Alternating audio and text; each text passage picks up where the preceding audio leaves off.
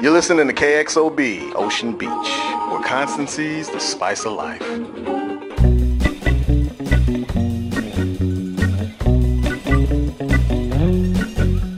Welcome to Beach Cop Detectives, the Terriers podcast, episode 13, Hail Mary.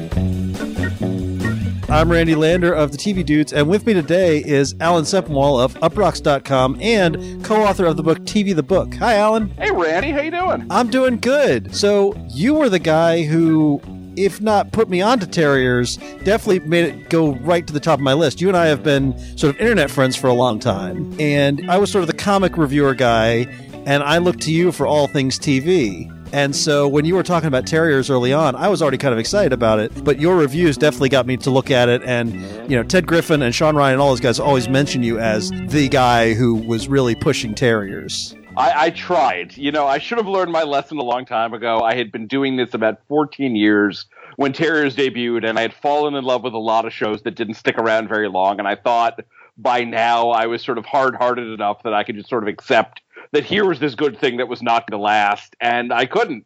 I wanted to keep going, and I kept writing and writing, and I did I think it was the last show I wrote an open letter begging the network to renew it for, and it didn't work. So here we are. I still remember that letter, actually. I remember I had that same experience. I had a lot of shows canceled out from under me by that point, but I was watching it, and I was still holding that hope that Landgraf would ignore all reason and just go ahead and renew it for a second season. Yeah, even in that letter, there was no like business reason to defend it. It's entirely, here's a great show. You have other hits. You should do this for the sake of the brand, but mainly to make me happy.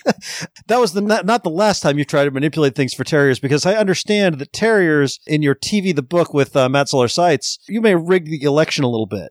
Yes, but not sort of pro-Terriers, oddly enough. Like, I knew we pick and rank the 100 greatest American scripted shows of all time, and I knew Terriers was going to be on there, and Matt knew it too. And at a certain point, as we were going through the ranking system, I said to myself, you know what? It seems like a perfectly Terriers thing for it to finish 100th and no higher, for it to just make the top 100 by the skin of its teeth. And so there were a couple times in the rankings where we kept going through it and adjusting scores, and I think it moved up as high as maybe 83. And I said, oh, no, that's not right. That's not right. And I just started, like, lowering my scores, you know, and putting it below things that I thought it was better than, just that I did not want it to be any higher than 100. Yeah, that does seem very Terriers-like. That fits. All right, I was excited to be able to have you on to talk about the final episode of the show, episode 13, Hail Mary. This episode is written by Ted Griffin and Nicholas Griffin, and it's directed by Ted Griffin. And we've talked about the show. People who have not seen the show, they want to say, well, should I watch it? It was only one season. Does it have an ending? And you can say, yeah, it has an ending. It has a great ending. It's a perfect ending. The ending is so good that, frankly, when I saw it, there was a part of me that said, I don't know if I wanted to come back. That's so, like, I knew that a second season would be good, but I couldn't imagine a better ending than the one that the Griffin brothers did there. Yeah, same here. It's that perfect. It's kind of like, I can't remember where you stand on the Angel ending, whether or not you're a fan or not. Love the Angel ending. I'm okay with sort of ambiguous endings if they're meant to be ambiguous. The things that drive me nuts are like when people say, I don't want the network to cancel me, so I'm going to do a cliffhanger to dare them not to. Right. And it also goes back a little bit to what Butch Cassidy and the Sundance Kid was a big influence on the show. And not that you don't have any illusions about how Butch Cassidy and the Sundance Kid really ends, but it is sort of here's mid-story ending, you know, they freeze on that moment. Yeah, and the day that the cancellation was announced, I talked with a little bit on the phone, and he told me some of, like, what he would have done in his second season premiere. And as he was talking about it, I felt very excited. But, like, when I rewatched the episode to do the podcast, and I got to the scene where they're in front of the traffic light, I thought, God, this is one of the great endings ever. Yeah, it really is. Let's go through it. I'm going to just walk us through a bit of this stuff. So our opening shot here is Hank watching a plane go over and testing out his gun on the beach. And I noticed this, and I need to ask them about this, that the last couple episodes of Terriers, there's a lot of shots of planes going over. And I always wonder if that's, you know, is that just because they were shooting in San Diego and that happens? Or was that a deliberate visual reference to the airport plot? Yeah, I mean, that didn't occur to me, but now that you say it, of course, if that was intentional, but also knowing what I know about TV production, it could just be a really happy accident. Right, exactly. But it works. It's definitely, it shows up again in this episode, too. There's another flight going over at a key moment.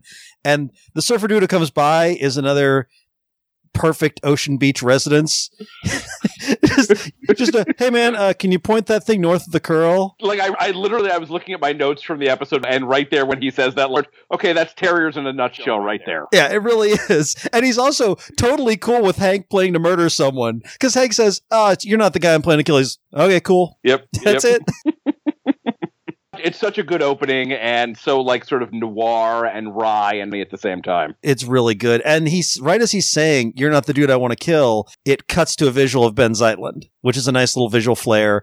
And we see Ben talking to his wife, talking about meeting with their friends, and it's such a normal, this is a guy having a normal life. Yeah, no, I mean, and that's the thing too, when we see Cutshaw later, I don't jump ahead too much, but like Cutshaw and Zeitland, like they have lives that have nothing to do with these two scruffy private eyes, and they're able to maintain sort of this facade, and they're not evil 24/7. Right. They've got friends and a life, and they probably have at least one buddy who's like, "Oh yeah, that guy's the best." Yep. But, they're doing very, very, very bad things. They are indeed. They are doing very bad things. And while Hank is staking out Zeitland, Britt and the RV crew of Blodgett, Swift, and Gunt are working against one of those very bad things, which is debugging the house.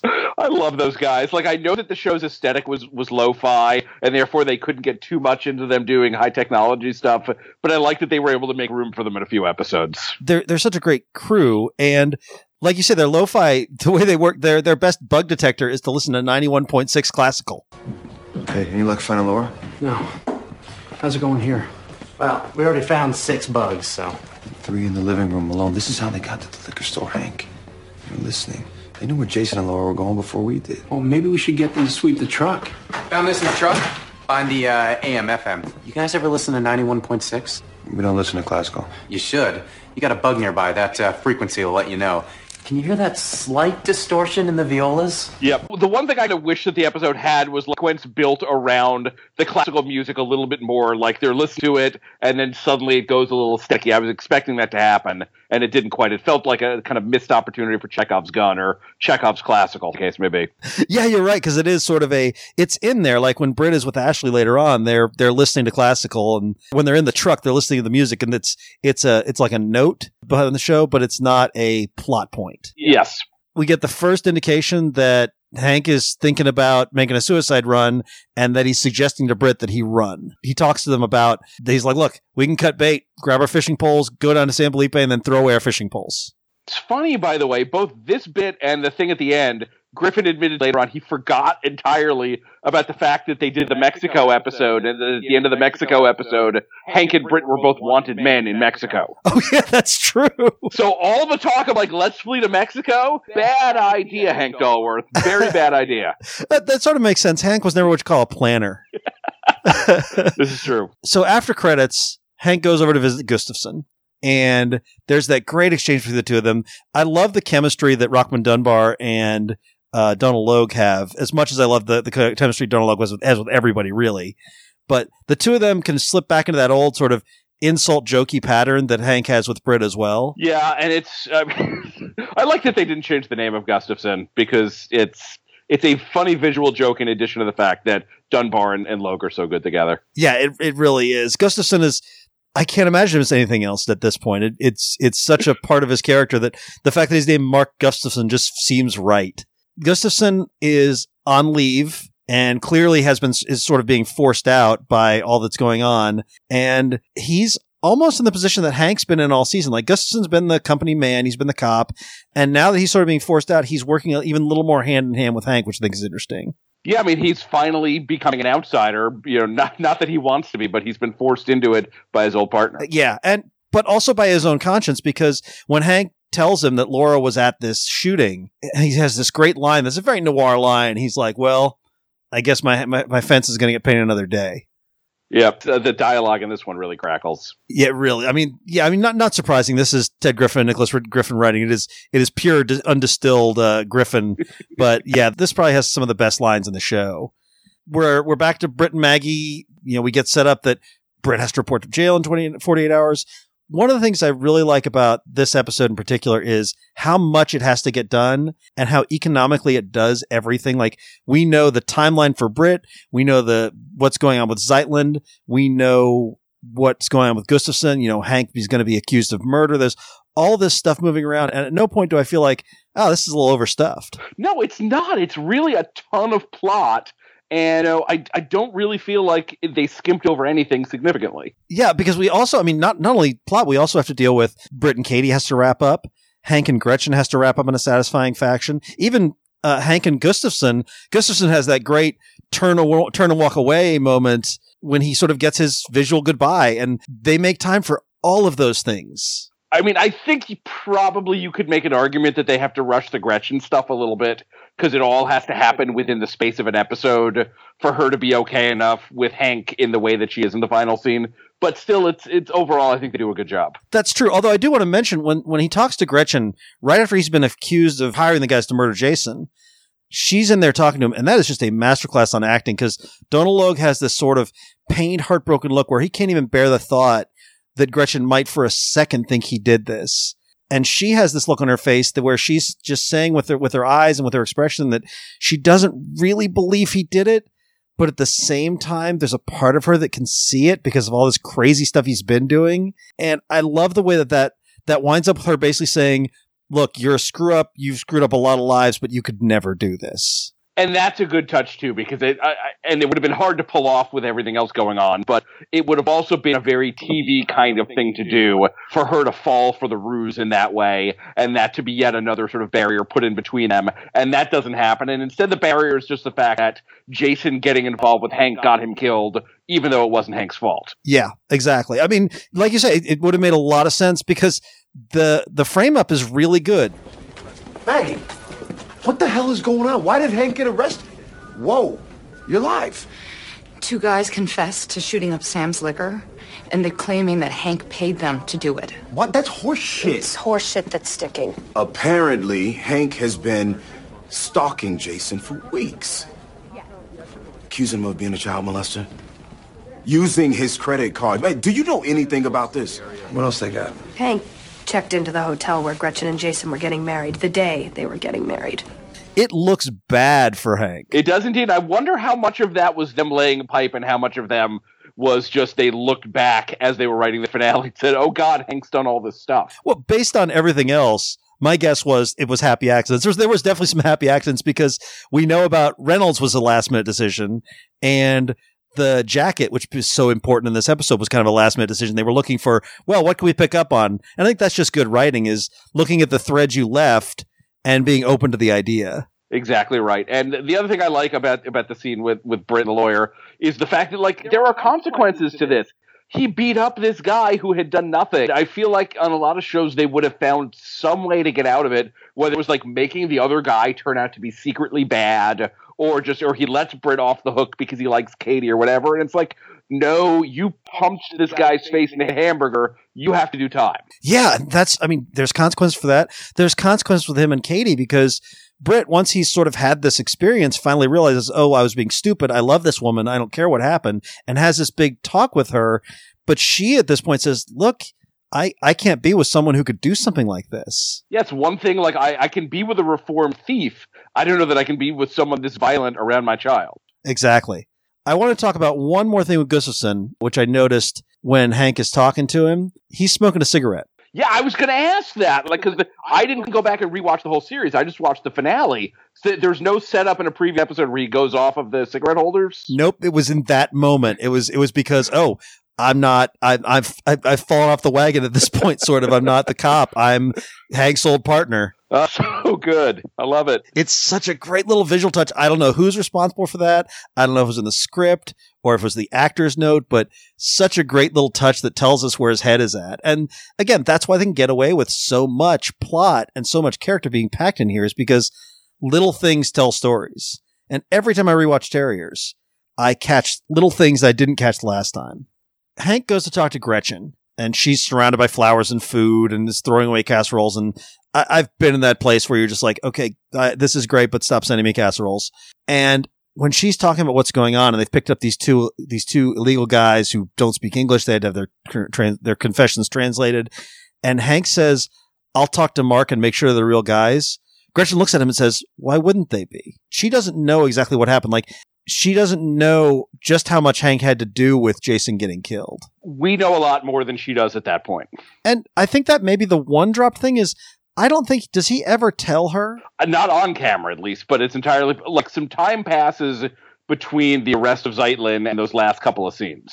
Right, it's true. I have to wonder if there'd been a season 2, if that would have been a little thing hanging over their head that Hank had never mentioned this to her and that eventually it was going to have to come out. There's also a nice bit between the two of them as he's leaving, because she says, call if you need anything. And he says, what? And she says, well, that's what everybody says. You didn't. And he says, because you always can. But that's not why he doesn't say it, Randy. Why does he not say it? Because he's not expecting to be called. Because, the next thing we see is he's watching Zeitlin in the distance on his boat. He's wearing his hat and sunglasses, which I think there are no less than 4 times in this show, this episode, when someone is wearing the hat and sunglasses disguise kit. This is a very hat sunglasses episode. And he's on his suicide run until Gustafson spots him and tells him, first, you can't shake a tail and come over here. I love that it's just so casual. Like, you're being set up for this big, huge climactic moment, Hank against the forces of Zeitlin, and instead Gustafson just walks up behind him and is like, no, cut that out. What are you, dumb? Yeah.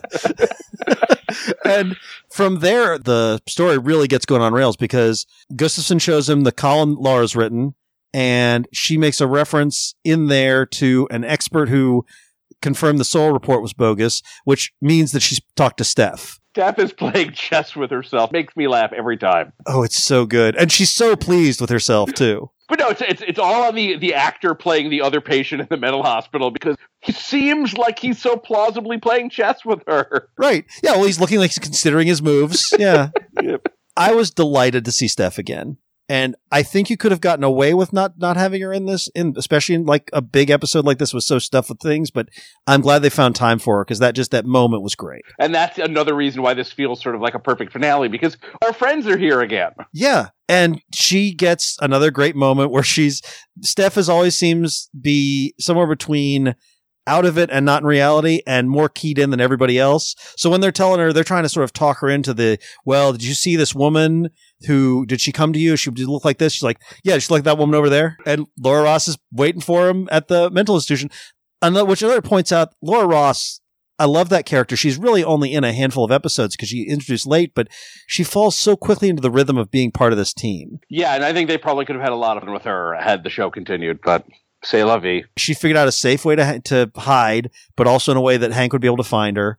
And at the same time, they're also bringing back, like, Ashley's another character who was only in 2 episodes, this one and the one where we introduced her, but she shows up for sort of a key thing this episode where Britt goes back to talk to her and find out if she knows anything. Yeah, it's not every recurring character, but a lot of them popped up again in this. Yeah, and they all pop up with little bits of information, whether it's Steph to remind us about the Soil report, or Ashley gives him the pamphlet from the Children's Hospital in Mexico, which is going to turn out to be crucial, even though it is basically introducing a character that's new to us. And then you've got every other character. I mean, another small character who shows up is Robledo, the patrol officer, who was mentioned in a previous episode. He's the guy that the amnesia kids punches in episode 5. Yeah. And what's his face? Hank's buddy's daughter from the pilot comes back. Yes. Yeah. And she's a key character because she can point to the piece of evidence that they desperately need.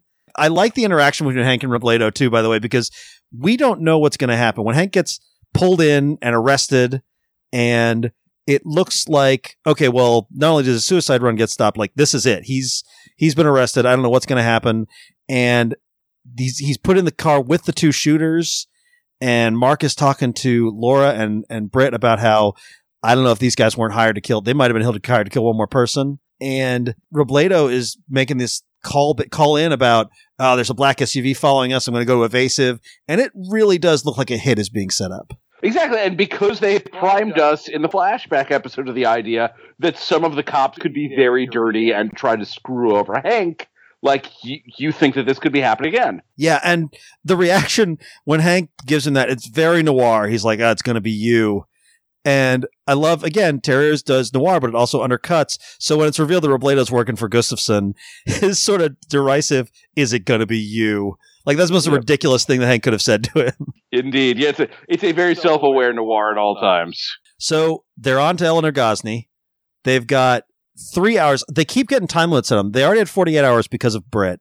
Now they're down to 3 hours because of there's only so many times that Gustafson's guys can move around the shooters before somebody comes looking for them. So they're on a clock, but they know exactly where to go, which is Eleanor Gosney's address. And that was where I saw a plane, by the way. There's a plane flying in the background as they walk up to that place. And again, I don't know, but I feel like that had to have been a visual reference to sort of let people know, hey, this is what this is all about. Yep. We'd been building to the airport for a while by that point. Eleanor is pretty casual about her dad because she thinks, for all she knows, he just overdosed. He was always kind of a loser. He was a drunk, and I don't know if you know this, but your father passed away. Yeah, I heard. He overdosed. Never took him for an H guy, but then, sure, he never dreamed his daughter would one day live in the lap of luxury. It didn't surprise her that he was dead. No, and she's been sort of casual to begin with in her dealings with the guys. So it's a nice little, they're kind of frantic, worried about the world coming to an end, and she's just hanging out with these guys. Yeah, offering them margaritas or beers, and like, oh, right, you don't drink anymore. I also like that Laura Ross is kind of casual back at her. Like, Hank and Britt are in full-on panic mode, but Laura Ross, whether she's been in these situations before or she's just more casual, she's like, yeah, I'll take a beer. But they get through this bit of really important reveal where they reveal that Eleanor Gosney was in the meeting with Zeitlin and Lindis and this other mysterious guy. And Zeitlin was mad at Lindis for bringing her along, and so was the guy who was some rich dude Dad used to know. And when she says that, everything sort of falls into place. It's always got to be a man behind the man. It can't just be Zeitlin. Yeah, which is a ballsy move, by the way, to introduce a big bad this late in the run, in the second half of the final episode. Well, when you can get Neil McDonough to play your big bad, you can get away with that. Yeah, that helps a lot. When the first thing you see of him is him being charming in a restaurant, and he can turn into menacing so quickly, yeah, you can get away with introducing the guy late in the run. Although, again, season 2 wishes, we would have seen so much more of him, and I don't know how that would have contrasted with his other stuff, like maybe he wouldn't have been in the Howling Commandos, or maybe he wouldn't have been Unjustified. However it would have worked, I would have been happy to sacrifice almost any role to see him play more of this guy against these two. He's wonderful, and he had done a movie with Griffin before, and so this was Griffin calling in a favor to get him to do it, but he said he had plans for Cutshaw if, things had been different. So, before we get to Cutshaw, though, Hank has to go and actually pick up the piece of evidence. And he goes back to the house, and Britt distracts the cops in another nice little trope, and Hank goes in and finds the envelope in the lining of the jacket. We don't know what's in the envelope, but we know that it's bad enough that it caused him to say, oh shit. And right after that, Burke turns up pointing a gun at him. Burke had to die so badly by this point. He really needed to die. Yeah. He was a bad guy who did bad things. And not only that, he was a jerk. Like, every time you saw him, he was a guy who enjoyed hurting people, who was really smarmy. Like, you hated this guy. Also, like it's at the end of the scene where Hank kills Burke, where Britt says, we got to stop splitting up so much, right? Yes. Which is a great line, because, I mean, if I've complained about the back half of the season of Terriers, it's that there was much less of Britt and Hank together. That's true. They split them up, although they always give us a good surrogate. Like, when Britt and Hank were separated, Britt was paired with Shangela's character, Michaela, and they had a great chemistry. And then Hank got paired with Laura Ross, and they had a great chemistry. So they managed to make it work. But you're right. It was always a shame to see them split up, and it was nice to see that referenced in the dialogue. Indeed. It's just sort of another close quarters, very brutal fight there. Yeah, the fight scenes. I love the fight scenes in Terriers. They're if you go back to the first couple, there's the fight in the garage with the goons and the motorcycle helmet and using the car. And then there's the very memorable fight scene with Matthew Willig where Donal Logue got injured. And this is a different kind of, this is much shorter and more brutal, but it's definitely of a piece with the other Terriers fight scenes. Yeah, the show definitely had an aesthetic of violence that worked for it. And it's in the dark. I love that it's sort of dark but at no point is it unclear. Like, you know exactly what's happening. And when Hank goes over the counter and is knocked in the knife block, he comes back up with the knife. And there's just, it's very well constructed. And we knew the geography of that house very well by that point. Yeah, they used all the setup they had done to make it work. But yeah, Burke needs to go. And there is not even a second where Hank considers like, oh, I just killed someone. Like when Britt comes in, he's like, oh shit, we should stop splitting up. But neither of them are like, oh, too bad this guy's dead. They've seen a lot of dead guys by this point in the story too. That's true. It wasn't like Lindis where they're like, oh, this doesn't usually happen to us. I watched that at ATX again. It's So terrible and funny. Yeah, that Fustercluck remains. I don't know if I could pinpoint a favorite episode of the show, but Fustercluck's definitely in the running. I'm glad that that's the one that they chose to screen, for sure. Yeah, it was the perfect choice. So we go back to the marina, and we see Zeitlin walking to his boat, again, hat and sunglasses, and he gets to run into Hank and Britt. And one of the best interrogation scenes that I've seen, where it's jokey, but it's also serious, where Hank's holding the gun on him and says, "Look, I'm going to ask you a question, and Britt here is going to punch you in the face every time you don't answer him." Oh, you. So this is how this is going down. I'm going to ask you questions, and Britt here is going to punch you in the face every time you don't answer them. How the hell are you? He didn't ask you a question. You gotta answer a question not to get hit. Understand? Question number 1. Did you order the deaths of Jason Adler and Melody Ferris at Sam's Liquor 2 nights ago? Of course not. You gotta answer the questions truthfully. But I didn't. Burke did that. He's the one that killed your friend. Burke took orders from you. Yes, but not just me. I give orders because I follow orders. Question number 2. You plan on building an airport, right? Right where Ocean Beach is? Oh, what? God, I nodded! Yeah, that one's just on general principle. Question 3. Who ordered the death of Mickey Gosney? I don't even know who that is. And then he punches him just because he's smart-mouthing, which means he was not answering. He's got to pay attention to the rules. That's a gag that keeps on giving, because there's several of those. And Zeitlin gets more and more frustrated, and it reminds me of when Lindis was frustrated with him in Fustercluck. He's like, "I paid you twice, and you kidnapped me." And this is the same thing. Zeitlin's like, "I'm answering all your questions. You keep punching me." These guys are such pains in the ass. It's great. Yeah, they're the perennial fly in the ointment for the rich people of Ocean Beach, the rich corrupt people of Ocean Beach. Yep. There's also the final. It's not the final scene with Zeitlin, but the final moment in that interrogation, which tells you everything you know about the level that Hank and Britt are operating on, and the level that Zeitlin is operating on, and how much out of their depth they are. Because Hank yells at him, "Who killed Mickey Gosney?" And Zeitlin says, "I don't even know who that is." Yep. This whole thing has been defining Hank, and it was such a bit of collateral damage to Zeitlin and these guys. I mean, part of that is because there was a secondary agenda that we'll be finding out about when they go to talk to Cutshaw. But another part is, like, he wasn't a big guy to them. He was just, that was an obstacle they dealt with. And it's a nice payoff right after you get the bit where he punches him in the face for nodding. And it's like, I know, that was just on general principle. So you can sort of go from this light wry moment to, like, Zeitlin pulling the rug out from under Hank in that way. Yeah, I'm going to make a rare Street Fighter the movie reference here.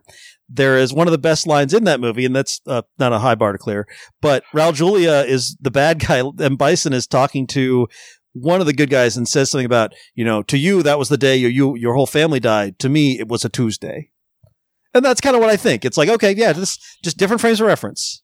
We now have to quote the rest of the movie throughout the podcast. All right, we will do that. You've established a precedent. I've made a terrible mistake. We get to that scene in the restaurant with Cutshaw, Zeitlin looking beat up, Hank talking to him. And I want to once again call out the look of this show, because it's been great throughout. But the restaurant that they choose, this sort of elevated, you can look down on the whole city. You can look out at Mexico if it happened to be that direction. It visually indicates very quickly, these are the high and mighty. These are the people who run this city. Hank and Britt shouldn't even be in meetings with them. Yeah, they are way out of their league, and it's conveyed very neatly visually like that. And I like that Cutshaw he's not dismissive because Zeitlin looks like he got beat up. So Zeitlin tells him he needs a minute. Zeitlin's his lawyer. He said, and he knows he's in some dirty things with him. So he knows he needs to go talk to these guys, but he doesn't know who he's talking to. He doesn't know why.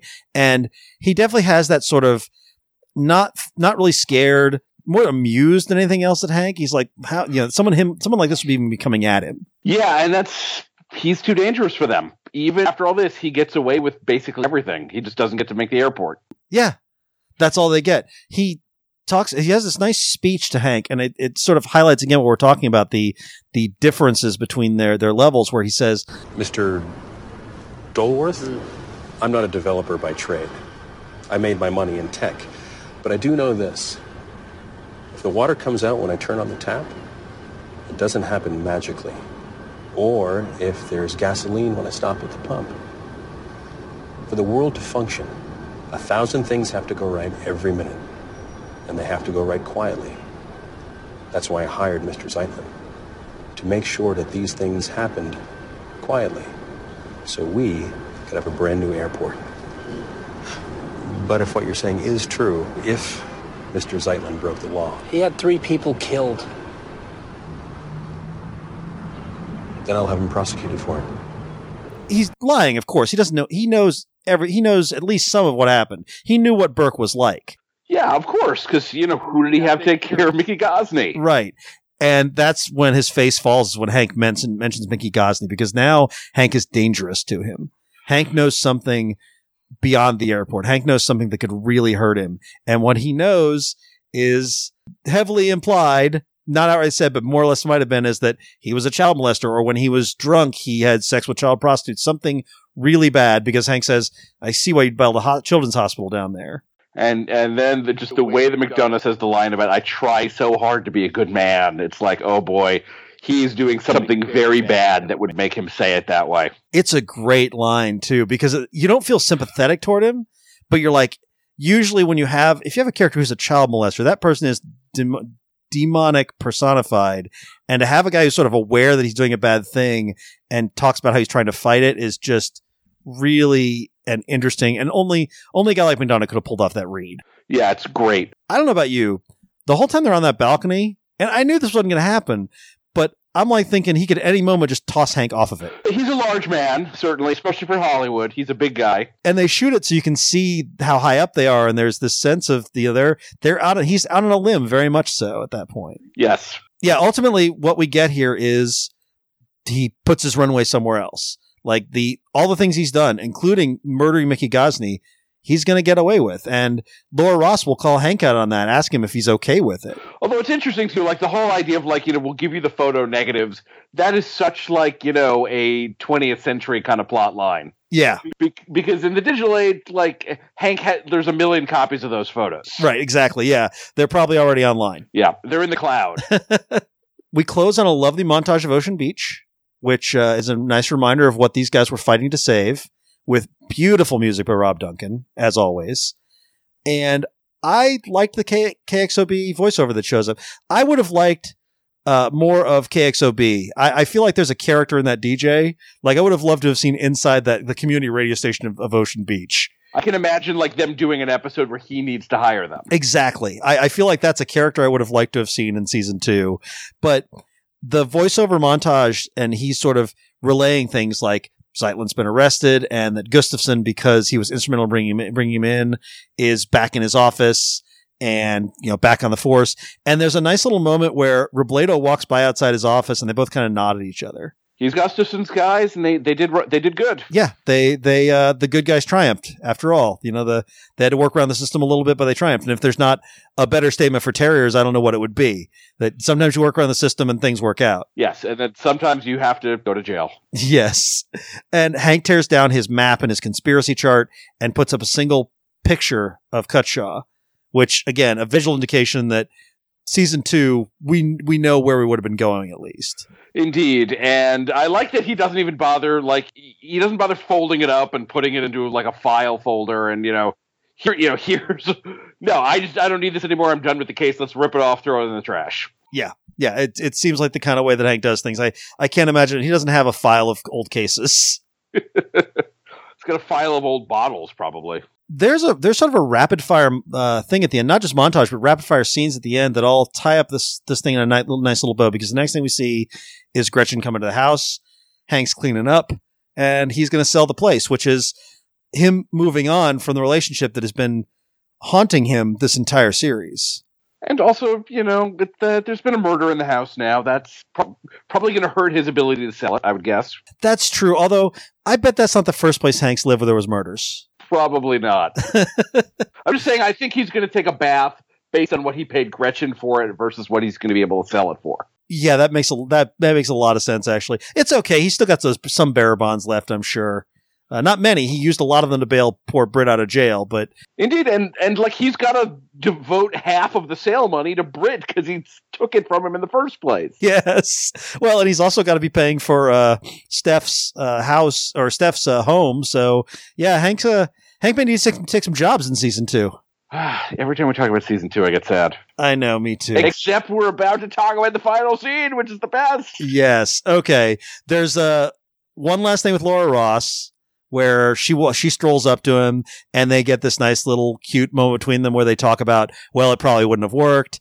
I'm pretty high maintenance, and Hank says, so's my truck. We make it work. The relationship between Laura Ross and Hank, where it was clearly a romantic relationship they just didn't have time for, but that it was all there and just ready to be picked up. I really like that relationship. Yeah, and it could have been romantic, but it didn't need to be because it was primarily a professional thing, and they worked well together in that way. So I liked it. Right. If when she disappears at the end of episode 12, if there was a romantic tie, it would have changed the tenor of that whole thing. Yes, because then he is chasing after his girlfriend. Right, and I'm glad they didn't do that. Instead, it's about the case and the person, and I think that's really important. One last stop with Katie and Britt, which is melancholy and bittersweet because we still don't exactly know where these guys are, but there's definitely the sense that Laura Allen's Katie has sort of softened on Britt, and Laura Allen and Michael Raymond James just kill it in this last scene between the two of them. Beautiful. And Britt has that he's finally gotten to the acceptance place. We had to accelerate Britt to the acceptance. Like, if this had not been a one season show, I feel like he could have stayed mad at her. She could have stayed mad at him for a while, because he does go very quickly from "I never want to see you again" to "I want to be with you," and then even to tear up the paternity report. "I don't even want to see it. That kid's going to be my kid." But I bought it because, things had accelerated around him a little bit, so it makes sense that his emotional journey would accelerate a bit as well. Yes. So, and it's a lovely moment when he says he doesn't care. And then that final scene. Them in the truck. In the truck, which is how we began. Just the two of them. They're in the truck forever. That's the way the show ends, is they will never not be in the truck. Yes. Yeah. There's that permanent, they stop at the stoplight. There's that beautiful speech. You gonna be okay without me? Gonna have anybody cut your food for you? You got no one to hide Easter eggs for. Yeah. Dude, you're gonna be miserable. You do realize you don't have to go. What? You don't have to go. You just take a left up here, hop on the freeway, down to Mexico. In a couple of hours, we're sitting on the beach in Baja having margaritas. You gonna order a margarita? I'll fall off the wagon. You do that for me? Yeah. And for another guy I know. Just live down there the rest of our lives. We'd have to sleep late, take naps in the afternoon. We'd probably get used to that, though.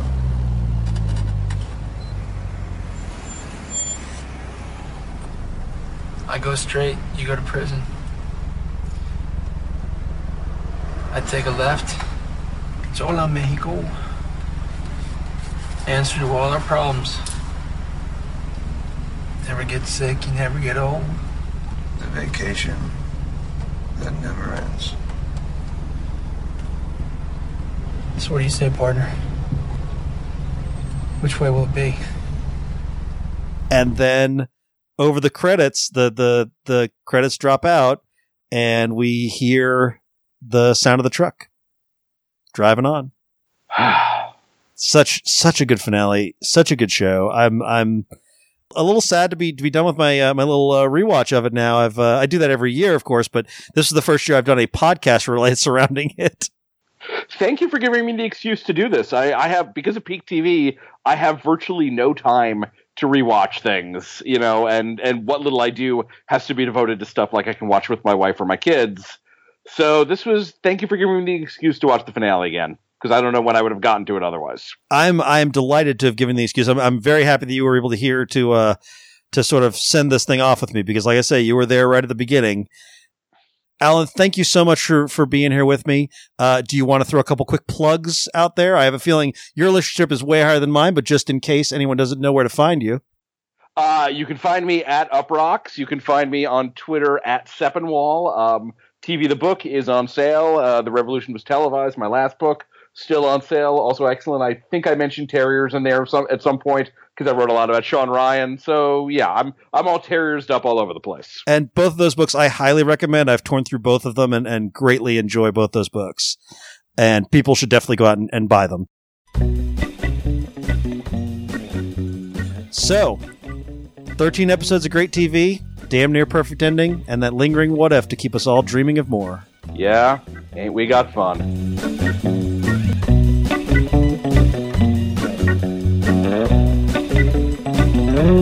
Beach Cop Detectives is an independently run podcast co-produced by Randy Lander and Grant Davis from the TV Dudes and part of the Permanent Record Network. Music for this series includes the surf music tracks Happy and Whimsical by Paul Tayan. To hear more of his work, go to soundcloud.com/Paul Tayan. Artwork for the show is by Nate Bliss. You can find him at n8bliss-art.tumblr.com. You can like us on Facebook at Beach Cop Detectives and on Twitter at Beach Cop Podcast. You can hear weekly TV commentary by Randy and Grant at thetvdudes.com. Thanks for listening.